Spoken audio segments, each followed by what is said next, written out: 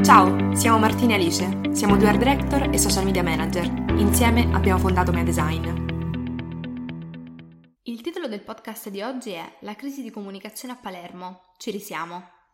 Qui è doverosa naturalmente una premessa, ovvero che noi non siamo qui né per giudicare né per fare il processo a nessuna delle parti coinvolte. Noi ci atterremo semplicemente ai fatti che sono emersi, quindi non ne sappiamo più di voi, diciamo anche questo. Vorremmo semplicemente giudicare e un po' analizzare le scelte di comunicazione di ciascuna parte, quindi sia dai singoli protagonisti sia diciamo dalle entità, come dire, dalle aziende coinvolte, ma soltanto giudicare il modo in cui hanno approcciato la questione, non alla questione in sé, né tantomeno a se i fatti sono veri o meno, perché questo non ci compete.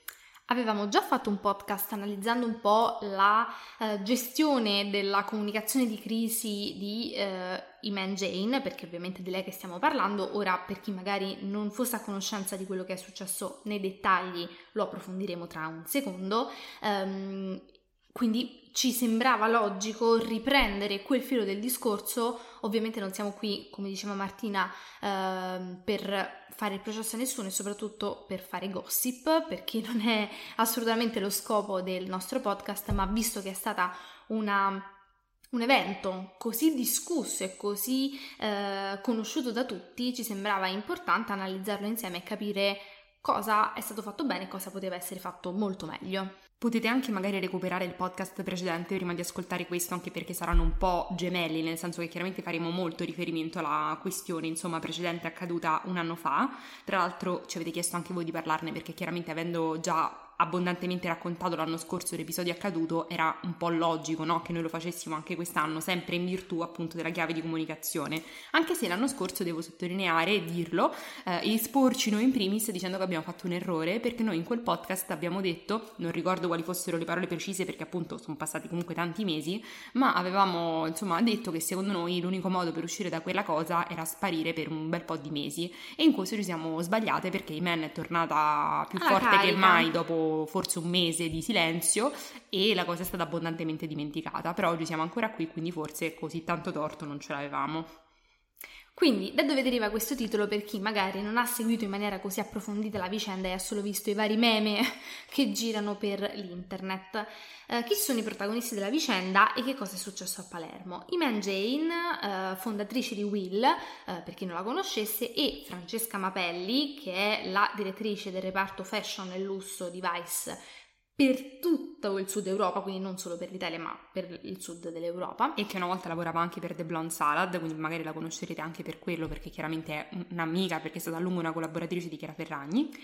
Sono scese a Palermo per, non si è ben capito se una collaborazione o un supporto. Io da quello che ho capito anche leggendo le risposte del brand in questione, che era un brand di skincare, di skincare, praticamente hanno pagato loro il viaggio, quindi si trattava di un supplied buy, ma non erano pagati diciamo a livello di fee per parlare della collaborazione. Quindi non era una DV, era un gifted buy. Semplicemente di soggiorno, ecco, da parte di un brand.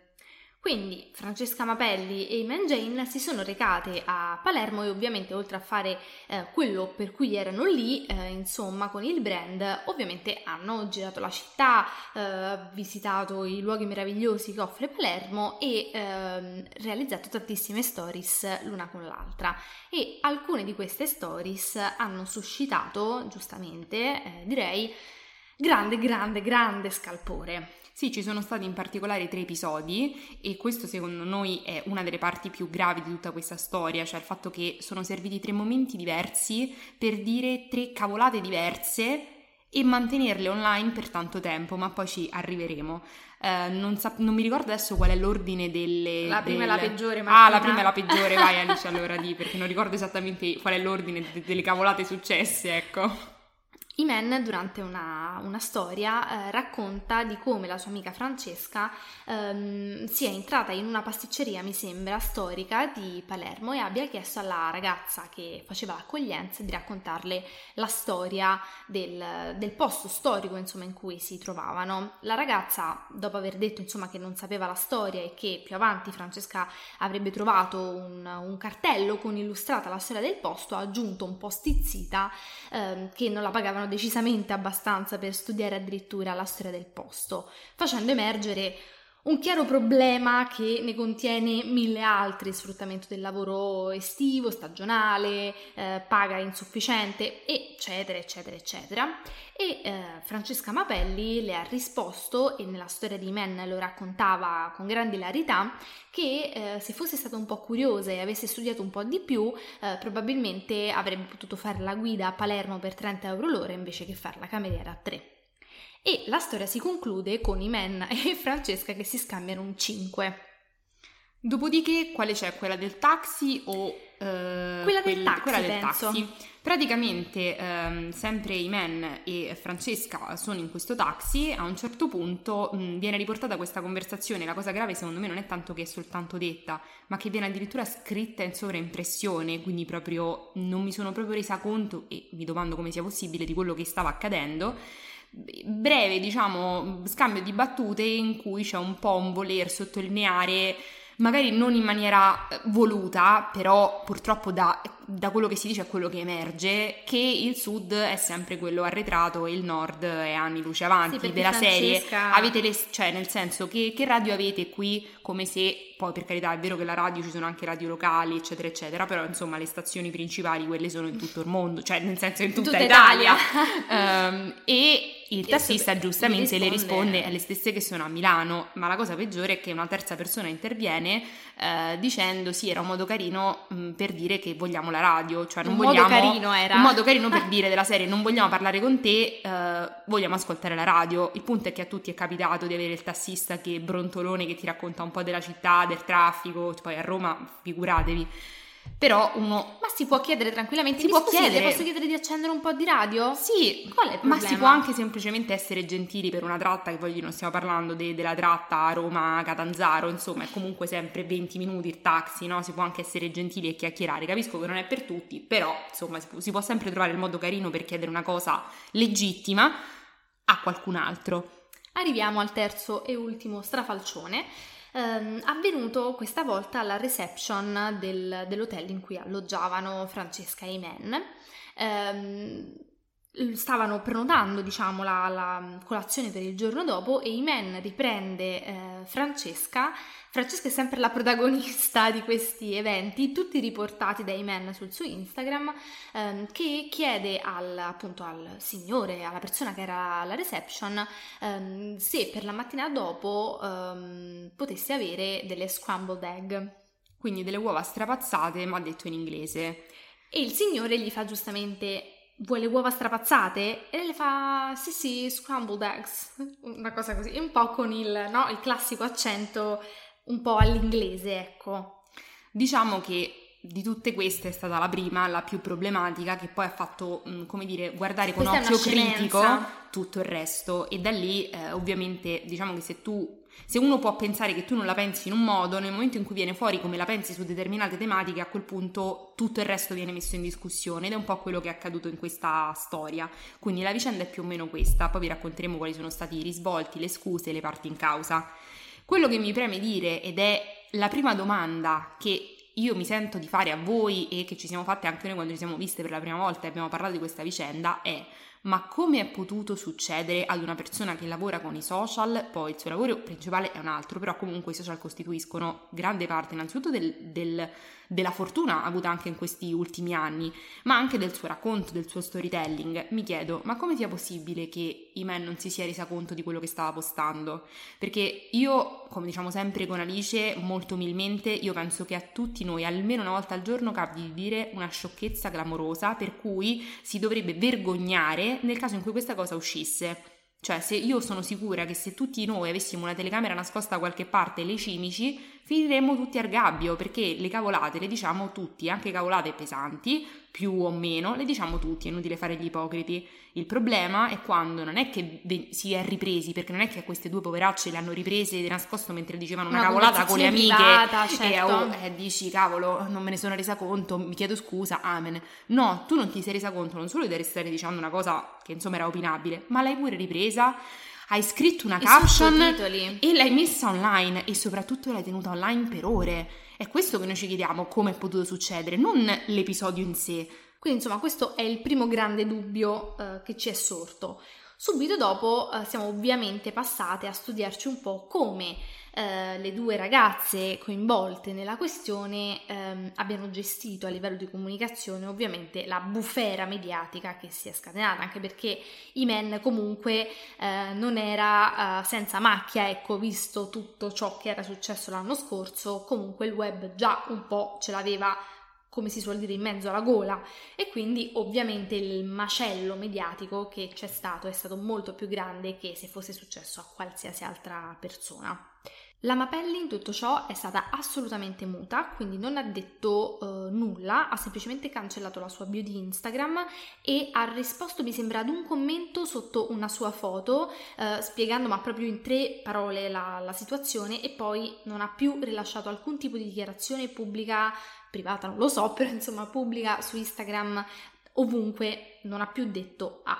Secondo noi la miglior scelta che potesse fare. Soprattutto lei. Sì, anche perché comunque lei ha un profilo comunque sì pubblico, ma non da aspirante influencer, pertanto sarebbe stato inutile scusarsi, anche perché purtroppo la questione è che se uno dice certe cose in certi contesti è perché le pensa, quindi dire non le pensavo sarebbe stato veramente inutile, perché non c'era motivo per credere che insomma quelle cose non le abbia dette perché le pensava o non le pensava, e secondo me ognuno ha libertà di pensiero in questo paese. La problematica era comunque il fatto di essere finita online e essere vista da mezzo mondo. Quindi lei secondo me ha fatto bene a rimanere in silenzio, non avrebbe avuto alcun senso dire mi dispiace, anche perché non si era autopostata. Cioè, tra l'altro lei si è un po' lavata le mani, perché la vera bufera è stata nei sui confronti di men, Men. sì, la persona quindi... come sempre rovinata tutta questa storia ai men, e la cosa assurda è che è stato proprio un autogol, cioè non riguardava lei e si è postata da sola sul suo profilo, quindi proprio una cosa assurda. Imen invece si è scusata, le scuse sono state molto simili, se non la copia di quelle dell'anno scorso, cioè io ho avuto un déjà vu mentre aprivo queste storie, e secondo noi il risultato è che mentre l'anno scorso, essendo una prima volta, ognuno poi a casetta propria ha tratto le proprie conclusioni, sia chi ha detto ok ci credo, oppure chi ha non ci credo, ognuno ha tratto le proprie conclusioni. In questo caso è un po' 2 volte, è complessa come cosa, e soprattutto in questo caso io direi che è un po' indifendibile la situazione, non nel contenuto di quello che è successo, che ripeto non giudichiamo quello, né tantomeno Imen in quanto persona, né Francesca Mapelli in quanto persona, solo la loro comunicazione e quello che è successo in questo caso. Come vi stavamo dicendo, la problematica non è tanto il contenuto, cioè la problematica di tutto ciò non è il contenuto, è l'avere poca cura in quello che si posta, il che denota che propriamente non si ha, diciamo, la comprensione al 100% del mezzo che si sta usando, perché se no una cosa del genere non sarebbe mai potuta accadere. Sarebbe potuto accadere che le filmassero di nascosto e uscisse lo scandalo, sì, ma che tu ti autodenunci denota più che il problema del classismo, che mi sembra laterale, grande superficialità e per niente conoscenza della materia. Cioè che questa cosa dimostra un po' che i social, è vero che tutti li possono usare, ma non tutti li sanno usare bene, perché ora non che serva la laurea mia e d'Alice per fare questo lavoro, però forse serve questo tipo di responsabilità e di consapevolezza quando si posta qualcosa, perché ripeto, io trovo inconcepibile che lei non abbia subito capito la portata del casino che stava per accadere. Ma stavo dicendo esattamente questa cosa a Martina mentre scrivevamo il podcast. Io sono un puntino nell'immenso mondo di Instagram, nessuno mi si fila. Se anche io dicessi delle cose terribili, nessuno mi verrebbe a dire niente, eppure io sto attentissima a tutto quello che dico online, ricontrollo, cioè sto attenta a tutta una serie di cose, e ho 4 follower e mezzo. Non mi rendo conto come una persona che ha sfruttato i social in maniera eccellente per costruirsi possibilità, carriera, rete di contatti, non si renda conto che le storie non possono essere postate come le postavamo nel 2010, vabbè non esistevano nemmeno, così anni pur fa, parlé senza no, pensare. ma anche perché soprattutto la cosa è che lei ha una carriera che riuscirà ad andare avanti solo se manterrà intatta la sua credibilità, perché lei è quanto di più vicino a un politico ci sia nell'ambito Instagram, ok?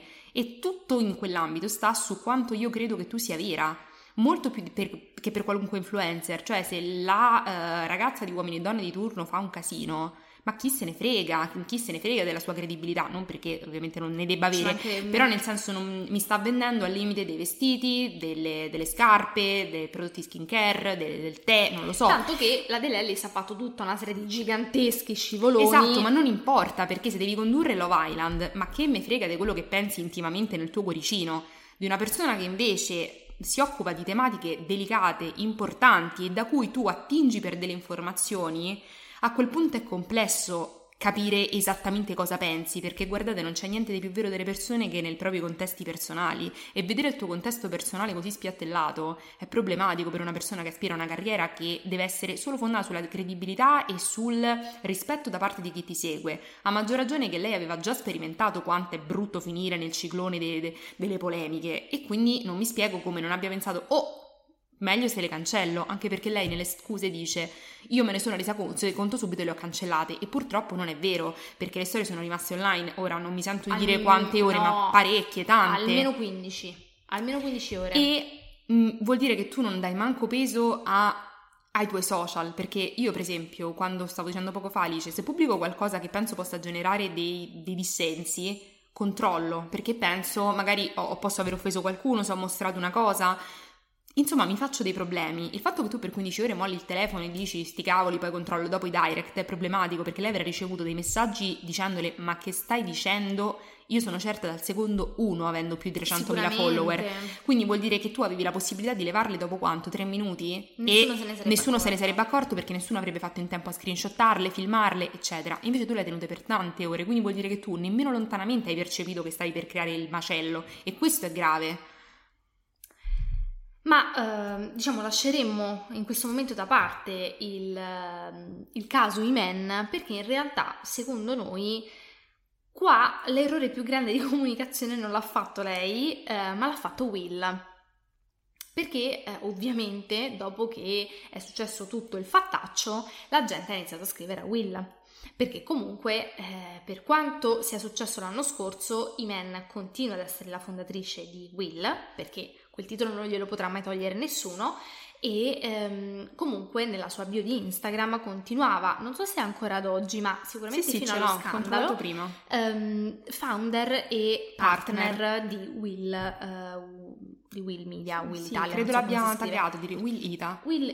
E quindi tutti hanno scritto a Will dicendo ma vedete che cosa fa la vostra fondatrice, avete sentito come vi schierate? E secondo noi la risposta di Will è stata devastante. Sì. Allora, già l'anno scorso Alessandro, che è l'altro fondatore, direi, di Will, aveva preso in mano la situazione e aveva risposto lui di persona, nel senso proprio fatto delle storie come le facciamo tutti noi, dicendo cosa era successo, e l'anno scorso secondo me la cosa funzionava, perché l'anno scorso Imen era Will era Imen. Quindi era giusto raccontare, anche perché l'accusa che le si rivolgeva è che lei avesse finto di avere una laurea, quindi insomma ha fondato un giornale, praticamente era problematica, come proprio grave, quindi era assolutamente giusto che qualcuno prendesse le redini della situazione e dicesse qualcosa per tirarsi fuori dal casino. Quest'anno secondo noi non ce n'era minimamente bisogno, perché quello che fa Imen non riguarda direttamente Will, cioè nel senso non è che il fondatore necessariamente ha un impatto su tutta l'azienda, quindi secondo me semplicemente bastava fare quello che ha fatto Vice, soprattutto quando un fondatore è stato estromesso in questa maniera pubblica dall'azienda, perché è ovvio che quando il fondatore di Barilla dice che per lui la famiglia è solo quella mamma, papà e bambino, è ovvio che poi tutta l'azienda ne risente, però in questo caso specifico Imen è sì per forza di cose legata a Will, però insomma è chiaro abbastanza che ci sia un distacco, ecco. Prima di entrare nel vivo, insomma, di quanto Alessandro ha detto in queste scuse e analizzarle, volevamo fare un paragone su secondo noi quello che ha esattamente funzionato e quello che avremmo fatto noi al posto loro, ovvero la differenza tra quello che ha fatto Will, quindi delle scuse tra cui tra poco insomma entreremo nel vivo, e quello che ha fatto Vice. Vice in questo caso si è dovuto in qualche modo difendere, perché chiaramente la diretta interessata, autrice di quelle affermazioni, era Francesca Mapelli, che per Vice abbiamo detto essere comunque la direttrice dei reparti fashion e lusso, bla bla bla. Cosa ha fatto Vice? Una storia scritta, semplicissima, con scritto: noi ci dissociamo da quanto detto nelle vicende recenti accadute. Punto, basta, dal giorno dopo si è parlato di altro, della serie. Io il mio l'ho fatto, basta, non ci riguarda, sono chiacchiere, ciao. Will, secondo me, nel momento in cui tu metti in mezzo una persona che ha delle idee e delle emozioni soprattutto, entrano in gioco dei problemi, perché le persone, anche, lo diciamo anche l'anno scorso di me, nel momento in cui tu fai delle scuse parlate o racconti qualcosa a livello parlato, soprattutto che ti ha toccato e per cui sei in agitazione, non c'è niente da fare, il tuo corpo parla, la tua faccia parla, il tuo tono di voce parla. E nel caso di Alessandro si sentiva una persona parecchio innervosita e stizzita dalla situazione, che in qualche modo non ha fatto altro che buttare, sappiamo cosa, su l'ex socia, diciamo. Sì, lui si è un po' incartato, tra l'altro poi ha anche scelto di fare addirittura una live per parlare di ciò. Per me follia, perché una live è incontrollabile, non sai che cosa uscirà dalla tua bocca mai quando vai in live. Basta un commento che ti fa esplodere. Esatto, è proprio, è una cosa che non avrei mai fatto, mai nella mia vita, però vabbè. Anche semplicemente le stories, che comunque sono un contenuto freddo, perché tu le registri, le riguardi, le puoi montare, quindi sono un contenuto che tu controlli molto profondamente. Secondo noi, più che fare chiarezza, hanno fatto emergere ancora di più tutta una serie di giganteschi dubbi, in primis sul rapporto tra Iman e Will, che tuttora dopo un anno non è chiaro e continua a non essere chiaro. Banalmente Alessandro ha fatto delle affermazioni della serie: Iman non c'entra assolutamente niente nello sviluppo creativo e strategico di Will, che questo ci può stare, c'era già chiaro probabilmente, ma poi ha aggiunto che proprio lo scorso venerdì, quindi il venerdì precedente, c'erano stati diciamo dei movimenti per cercare di ridurre Iman, che fino a quel momento era socia di maggioranza, a diciamo socio minoritario, il che già insomma ti fa dire, mo proprio venerdì, cioè ti esce naturale, poteva anche essere.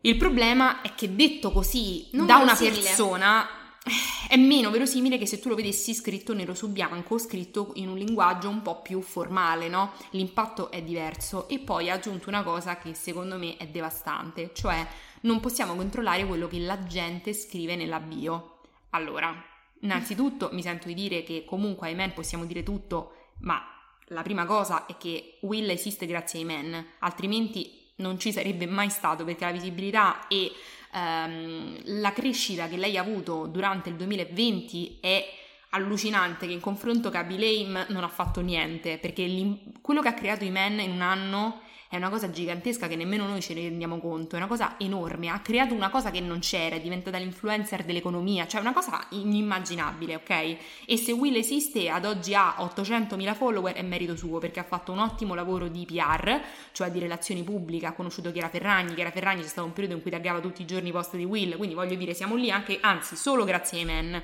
Non solo, però... Beh, la visibilità però sì.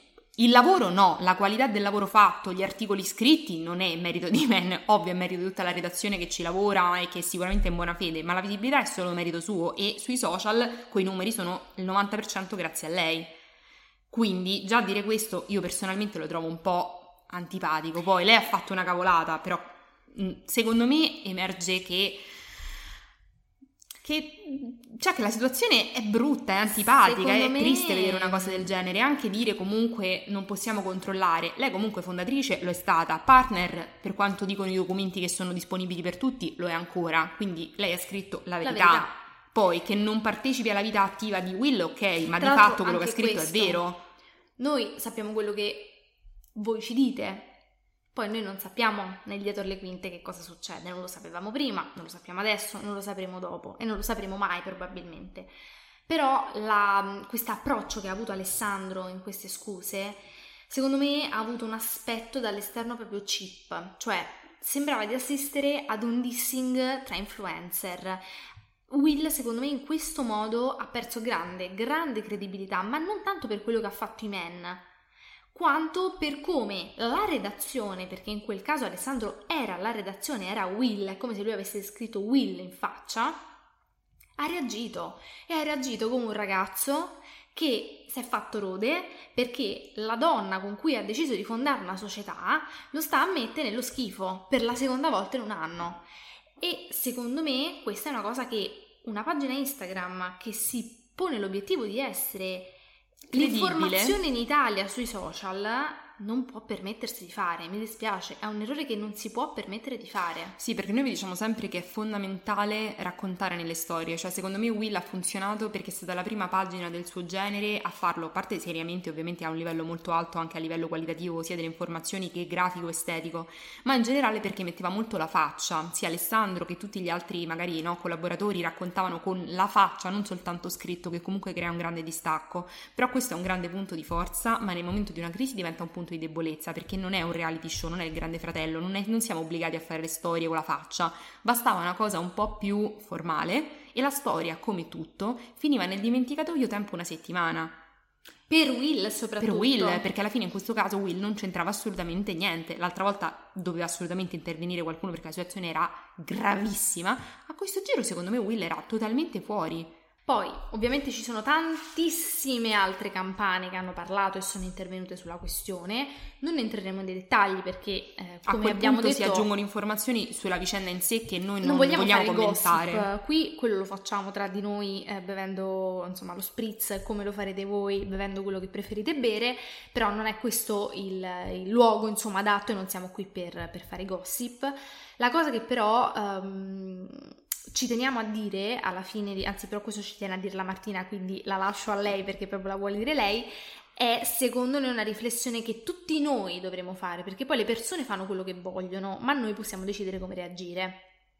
Il punto è che secondo me dovremmo imparare. Allora, la mia morale di oggi, quindi il mio predicozzo, va su due strade contemporanee. La prima è di imparare a dare un valore a chi si segue e il secondo è di non sottovalutare le capacità comunicative. Perché qua sembra che chiunque sia dotato della parola e abbia un cellulare sia in grado di fare tutto. Non è così che funziona ed è esattamente in questi casi chi si vede, chi ha iniziato l'altro ieri e si vede, e chi invece e che ha altre competenze grandissime che noi ci sogniamo, ma poi ci sono delle lacune di comunicazione ed è per questo che in teoria ce n'è uno c'è qualcuno che se ne dovrebbe occupare, e chi invece lo fa e lo fa bene perché appunto ha delle competenze. Poi il punto non è che gli errori non si fanno perché sempre. Come dicevamo l'anno scorso, questa cosa potrebbe succedere a me e Alice domani mattina, l'importante è come uno la gestisce, e in questo caso ancora una volta, e questa volta siamo sorprese più di ogni altro, sia stata gestita così male da un ente importante, cioè che ad oggi ha un valore. E ripeto quello che stavo dicendo in un primo momento, l'importanza di dare un valore al segui. È inutile stare a strapparsi i capelli, a indignarsi per i men. Se una persona non la credete più credibile, levate il follow. È molto semplice, altrimenti se tra un mese le fa le scuse, ricominceremo da capo a 12. Poi io non vi dico di non seguirla. Se voi credete alla sua versione e vi piace, giustissimo, seguitela, perché se pensate che lei meriti è giusto che le diate il valore che secondo voi credete che meriti, ma altrimenti invece di stare a fare post di odio, a comprarle i follower bot come abbiamo visto oggi, che è una cosa proprio squallida perché comunque insomma non ha ammazzato nessuno, quindi abbassiamo i toni in ogni caso. Ecco, basta unfolloware ciò che non vi piace e seguire quello che vi piace, cioè non perdiamo tempo a appunto incitare all'odio, è tanto semplice qua, tanto voglio dire, il lavoro esiste finché c'è qualcuno che ti permette di lavorare, nel momento in cui non c'è nessuno che ti segue, ma chi ti paga?